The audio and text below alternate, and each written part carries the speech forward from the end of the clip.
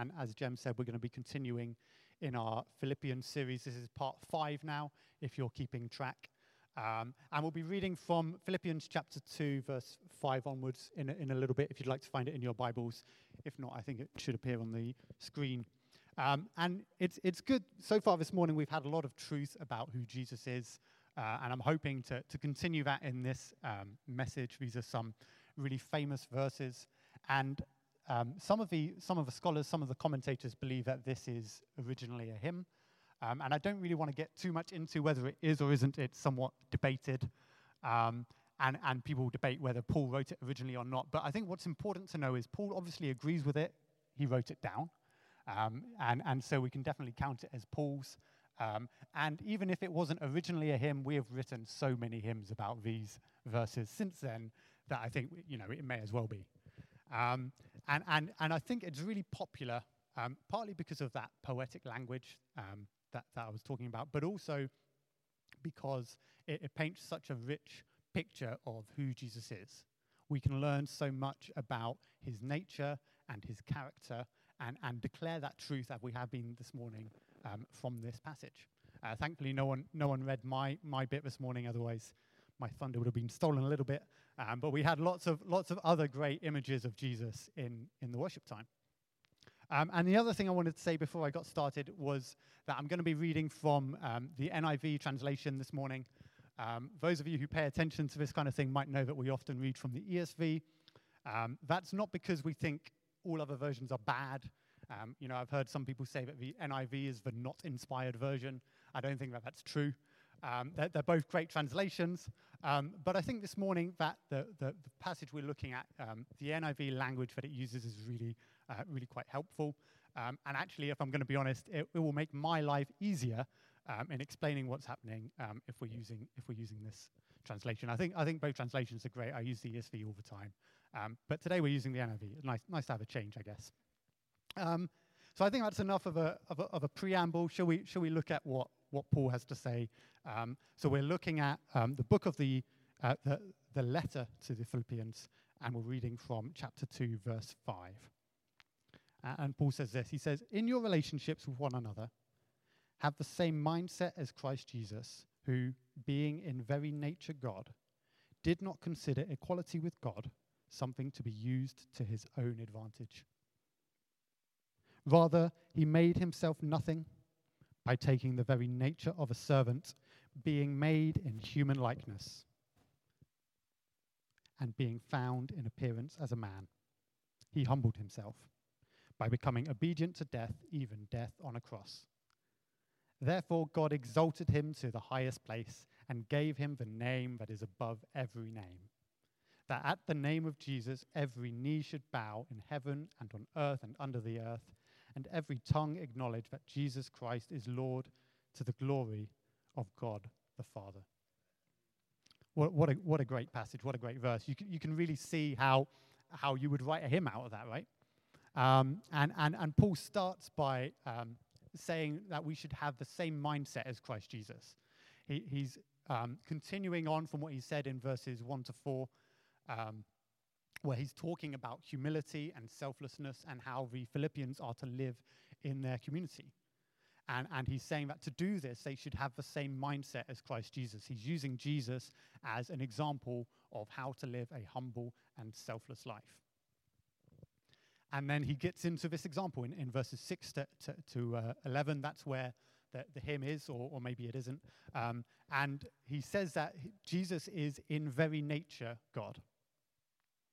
He starts straight away by saying that Jesus is equal to God. We're straight into some quite deep Trinitarian teaching. Paul is using, I think, very clear language. Jesus, in his very nature, is God. He's not just a bit like God. He doesn't just look like God. He doesn't just act kind of like God. He is actually God. And so in this text, we're introduced to two distinguishable parts of the Trinity. We see God the Father towards the end of the passage, and we meet God the Son here. And we see, as we continue in verse 6, that he did not consider equality with God as something to use to his own advantage. And if you're reading the ESV, it says he didn't count it as something to be grasped. And to the Philippian readers, this is something that would have stood out to them. For their time and their culture, they're living in a city called Philippi in Greece. They've spent a lot of time under Roman occupation, and so that Greek-Roman culture has a rich history of great pantheons of many, many gods, all of whom are fighting and squabbling over power and grasping at it and clinging to it and doing what they can to use that to their own advantage and to have control and power over the universe. And that's reflected in the Roman leaders of the day. If you look at people like Caesar and if you look at the Roman Senate, they too are clinging to power and fixated on it and using it to their own advantage.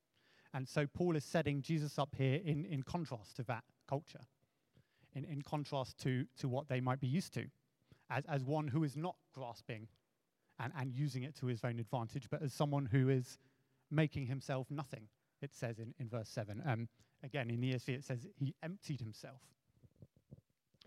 And this verse of what does it mean for Jesus to empty himself or to make himself nothing is again widely debated. And I think it's helpful for us to try and put it into context of what's going on at this point in the passage. Paul is talking about the incarnation. He's talking about what happened when Jesus became human. And he goes on in this verse to say that he took on the very nature of a servant and he made himself in human likeness. And so we've got this context of Jesus becoming a man, and that is the context which we can look at Jesus emptying himself. You know, we've already talked about Jesus being equal to God, and he doesn't lose any of that status by becoming man. He's not any less God because he chose to come down as a human. This is one of the great paradoxes, if you like, of Jesus and his character that is so hard for us to understand completely at times. It doesn't seem to quite fit into our human understanding of how we think about things. He doesn't necessarily conform to that, and that can be tricky. And so to help us understand, I think it'd be helpful to look at some other bits of Paul's writing and see what's going on there, to try and help us understand what it means for Jesus to empty himself and what it means for him to retain his deity, his divine status, whilst becoming man. And I guess the first thing I would say is that in adding humanity to Jesus, that's almost taking away. That's almost the emptying that we see in the ESV. If you read Galatians, Paul talks a lot about how if you've already received the gospel, if you've already received Jesus and salvation, then you can't add anything onto that. You can't add on these other Jewish traditions or whatever it might be. Jesus is everything. Jesus plus nothing is the answer to humanity. And so we've got a similar thing here, that because Jesus is already so great, to try and add anything to him is almost to try and take away. And this is not because he's made any less God, but because he's added something, humanity, human weakness, which detracts. And in 2 Corinthians, Paul's writing a letter, his second letter to the Corinthians, and he's using this language, jars of clay. And that, I believe, is a metaphor for human weakness, quite common in the ancient world and used a few times in the Bible. And Paul's actually talking about something slightly different when he's talking about jars of clay. He's talking about treasure in jars of clay. But I think it's helpful to apply that metaphor to our current context and see if it fits and see if it helps us to understand. So just as you might have treasure in jars of clay, we see here Jesus has put on human weakness. He's almost veiled his glory in human flesh. And if you put your treasure in a jar of clay, as we all do, I know, my jar of clay with my gold in it is kept in my living room. If you put your treasure in a jar of clay, it's not any less valuable. It's not any less precious because it's in a jar. And so Jesus is not any less God. He's not any less powerful. He's not any less glorious because he's put on human flesh. And as we move on into the rest of verse 7 and verse 8, we see that Jesus is not content to stop at putting on humanity. He comes in the form of a servant, or your translation might say slave. He takes on the very nature of a servant. And surely in first century Roman culture, this is the very lowest he could go. Right, the position of a slave in this time was pretty much the bottom rung of the ladder, if you like. And so he has come so far from that position, it seems, of living in glory as part of a Trinity. The one who was in the form of God has become a man. The one who was and is a king has come as a slave. And then we go on to see that he went further than that still. He chooses to die. He humbled himself by being obedient to the point of death, even death on a cross in verse 8. And again, this is language that would have stood out to the Philippians. The culture and the context that they're in does not have the cross as a prominent symbol of their faith. I think it's easy for us to miss because it's so common. Now in our churches, it's printed on our Bibles. People wear a cross around their necks. You often have them in churches. I don't think we have one here. But it's a common symbol now. But that would not have been the case in first century Roman Philippi. The cross would have stood out because in this context, it is a dirty word. It's not a symbol of their faith. It's a shameful, disgraceful death for the very lowest of Roman society. The Romans reserved the cross as a barbaric execution for the very worst criminals, for the very worst behaved of society, if you like, and also for foreigners and slaves. That kind of indicates what the Romans thought of criminals and foreigners and slaves. And so the word to the Philippians is obscene, and it's a scandalous reminder of the way that Jesus died, of how he chose a criminal's death on a cross. And what a contrast to verse 6, that is, what a contrast to him being in very nature God. I work as a software engineer, if you didn't know that, and I'd like to tell you a little bit about what it's like in software engineering culture, in dev culture, if you like. So you might learn a few things this morning. And I do have a point. I am going somewhere with this. Don't worry. I'm not just going to talk about myself for 20 minutes. Maybe afterwards. And in software engineering culture, you form communities of people. I think that's fairly normal with a shared interest. And it's inevitable, I think, when you've got a culture and a community with a shared interest, that some people emerge as celebrities. We've got that in churches, right? I'm sure there are a handful of names that I could reel off of famous worship leaders or famous mega church pastors that we would all know and know that one, those handful of celebrities. And it's the same is true in software engineering. You've got a community of people who use the same programming language or tools or whatever it is. And someone is going to be either like particularly gifted at using those tools, or maybe they made those tools, or maybe they help maintain them, whatever it is, and they emerge into fame. Fairly minor fame, I guess, but fame all the same. And they get invited to talk at big tech conferences, and they write insightful blog posts, and we talk about them all the next day at work. And it's great.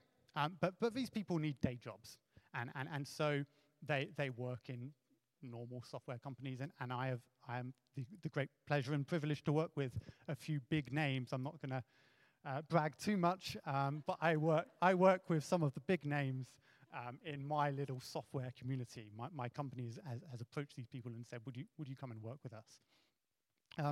And so you find yourself having conversations with people where they're talking about this person. We're going to call this guy Michael. That's not his real name. And you have a conversation, and they'll say, did you hear that Michael is going to come and work for us? He's starting on Monday. You're like, what? The Michael? Michael, the one who made the pajamas framework. Again, like not the real name, but it probably could be. I don't know if Rob's not here, but there are lots of silly names. Developers are not the best at naming things. So Pajamas Framework's a pretty realistic name. And you're talking about Michael joining, and you're kind of thinking about what that might look like, what team he might be on. And you'll find that after a while of them working there, you'll be facing a problem as a team, and you can't get your head around it. And you're like, oh, if only we could have Michael just to come and work with us for a few days. And so you'll chat to Michael, and you'll basically say, would you come and work with my team for 2 to 3 days? If we had your time, we could smash this and it'd be done. And you're asking him in a sense to humble himself for 3 days and even join your Zoom call, maybe join your Slack conversations, and be obedient to the constraints of your project and obedient to your team leader for 2 to 3 days. And this is a woefully inadequate comparison, I realize. Because for Michael, it costs him very little. His big talk that he's preparing in a few weeks' time, he's going to have to put that off for 2 to 3 days, the preparation, just to spend some time. But, he's still getting paid. It's not that much of a sacrifice for him. But for Jesus, when he came and died upon the cross, and he chose that terrible, terrible death, it cost him so much. For 2 to 3 days, he knew death. He knew separation from his Father. And so there is no real comparison, I guess, is the point I'm trying to make. There is no, if I sat for a week just trying to think of a single adequate comparison, I don't think I'd come up with one. There is no true comparison for all that Christ gave on that cross, all that it cost him. And yet this was his great plan for the incarnation from the very beginning. This is the whole reason that he emptied himself in the first place, was to come and die and willfully choose that death on a cross as a sign of his humility, as a sign of his obedience to the will of the Father. And I think it's significant that in this passage there's no mention of us. Paul is so fixated on talking about Jesus in this text. If you look at some other bits of Paul's writings, in Galatians in particular, but elsewhere as well, Paul, when he's talking about the cross, he often talks about its redemptive benefit for us. He often talks about how the cross and the crucifixion is for us and for our benefit, that we may be saved. And that is, of course, true. But Paul is just completely focused on Jesus here. And you'll see that in the rest of the passage as well. So as we as we move on to the second part and we look at what's happening there, it says that therefore God exalted him to the highest place. And though the shift here, it goes from talking about what Jesus is doing and what he's done to what God the Father is doing and what God the Father has done. The focus is still on Jesus. The focus is still on him and the worship of him. And the word therefore quite simply means that because of all that Jesus did, because of his obedience to the Father chooses to exalt him. And there's almost a reversal, right? We see him in very nature God right at the beginning, and then at the end of verse 8 we have him dying on the cross, and then the Father reveals again his divine status. He exalts him to vindicate him, to demonstrate his approval for what he's done and his obedience, and to reveal and reaffirm his divine status. And he gives him the name Lord, again in a clear parallel to the Philippian readers of Caesar, who they would have called Lord, many of them. And it would have been clear to them in this cult of imperialism that they're so used to, of what Paul's getting at here, that Jesus is the Lord. He's not just a Lord. He's not just a God of a pantheon of many, many gods. Jesus is the Lord, far greater than Caesar, the Lord above all. And this ultimately leads to the worship of Jesus, not just in the church, you'll notice, but in all of creation. And so when we worship as we have done this morning, as great as that has been, it is just a glimpse of what is to come in the universal worship of our Lord Jesus on that great day, where all creation gathers together and confesses that he is Lord and bows down to him. And you'll notice that even at the very end of this passage, when Jesus is now the recipient of the universal worship of creation, everyone is bowing down to him and confessing his sovereignty. Verse 11 ends by saying that it says, and every tongue confess that Jesus Christ is Lord to the glory of God the Father. Nothing Jesus has done is for himself. Nothing that Jesus did, even as the recipient of the universal worship of creation, is for him. It is for the glory of the Father, not for Jesus directly. And Jesus reflects the nature of the Father. And so when we worship him, we are worshiping the Father and glorifying the Father and reminding ourselves of his self-giving love that Jesus so perfectly reflects in this passage.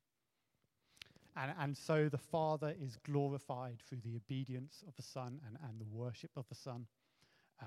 And we see in this passage and in Jesus himself the final revelation of the true nature of our living God.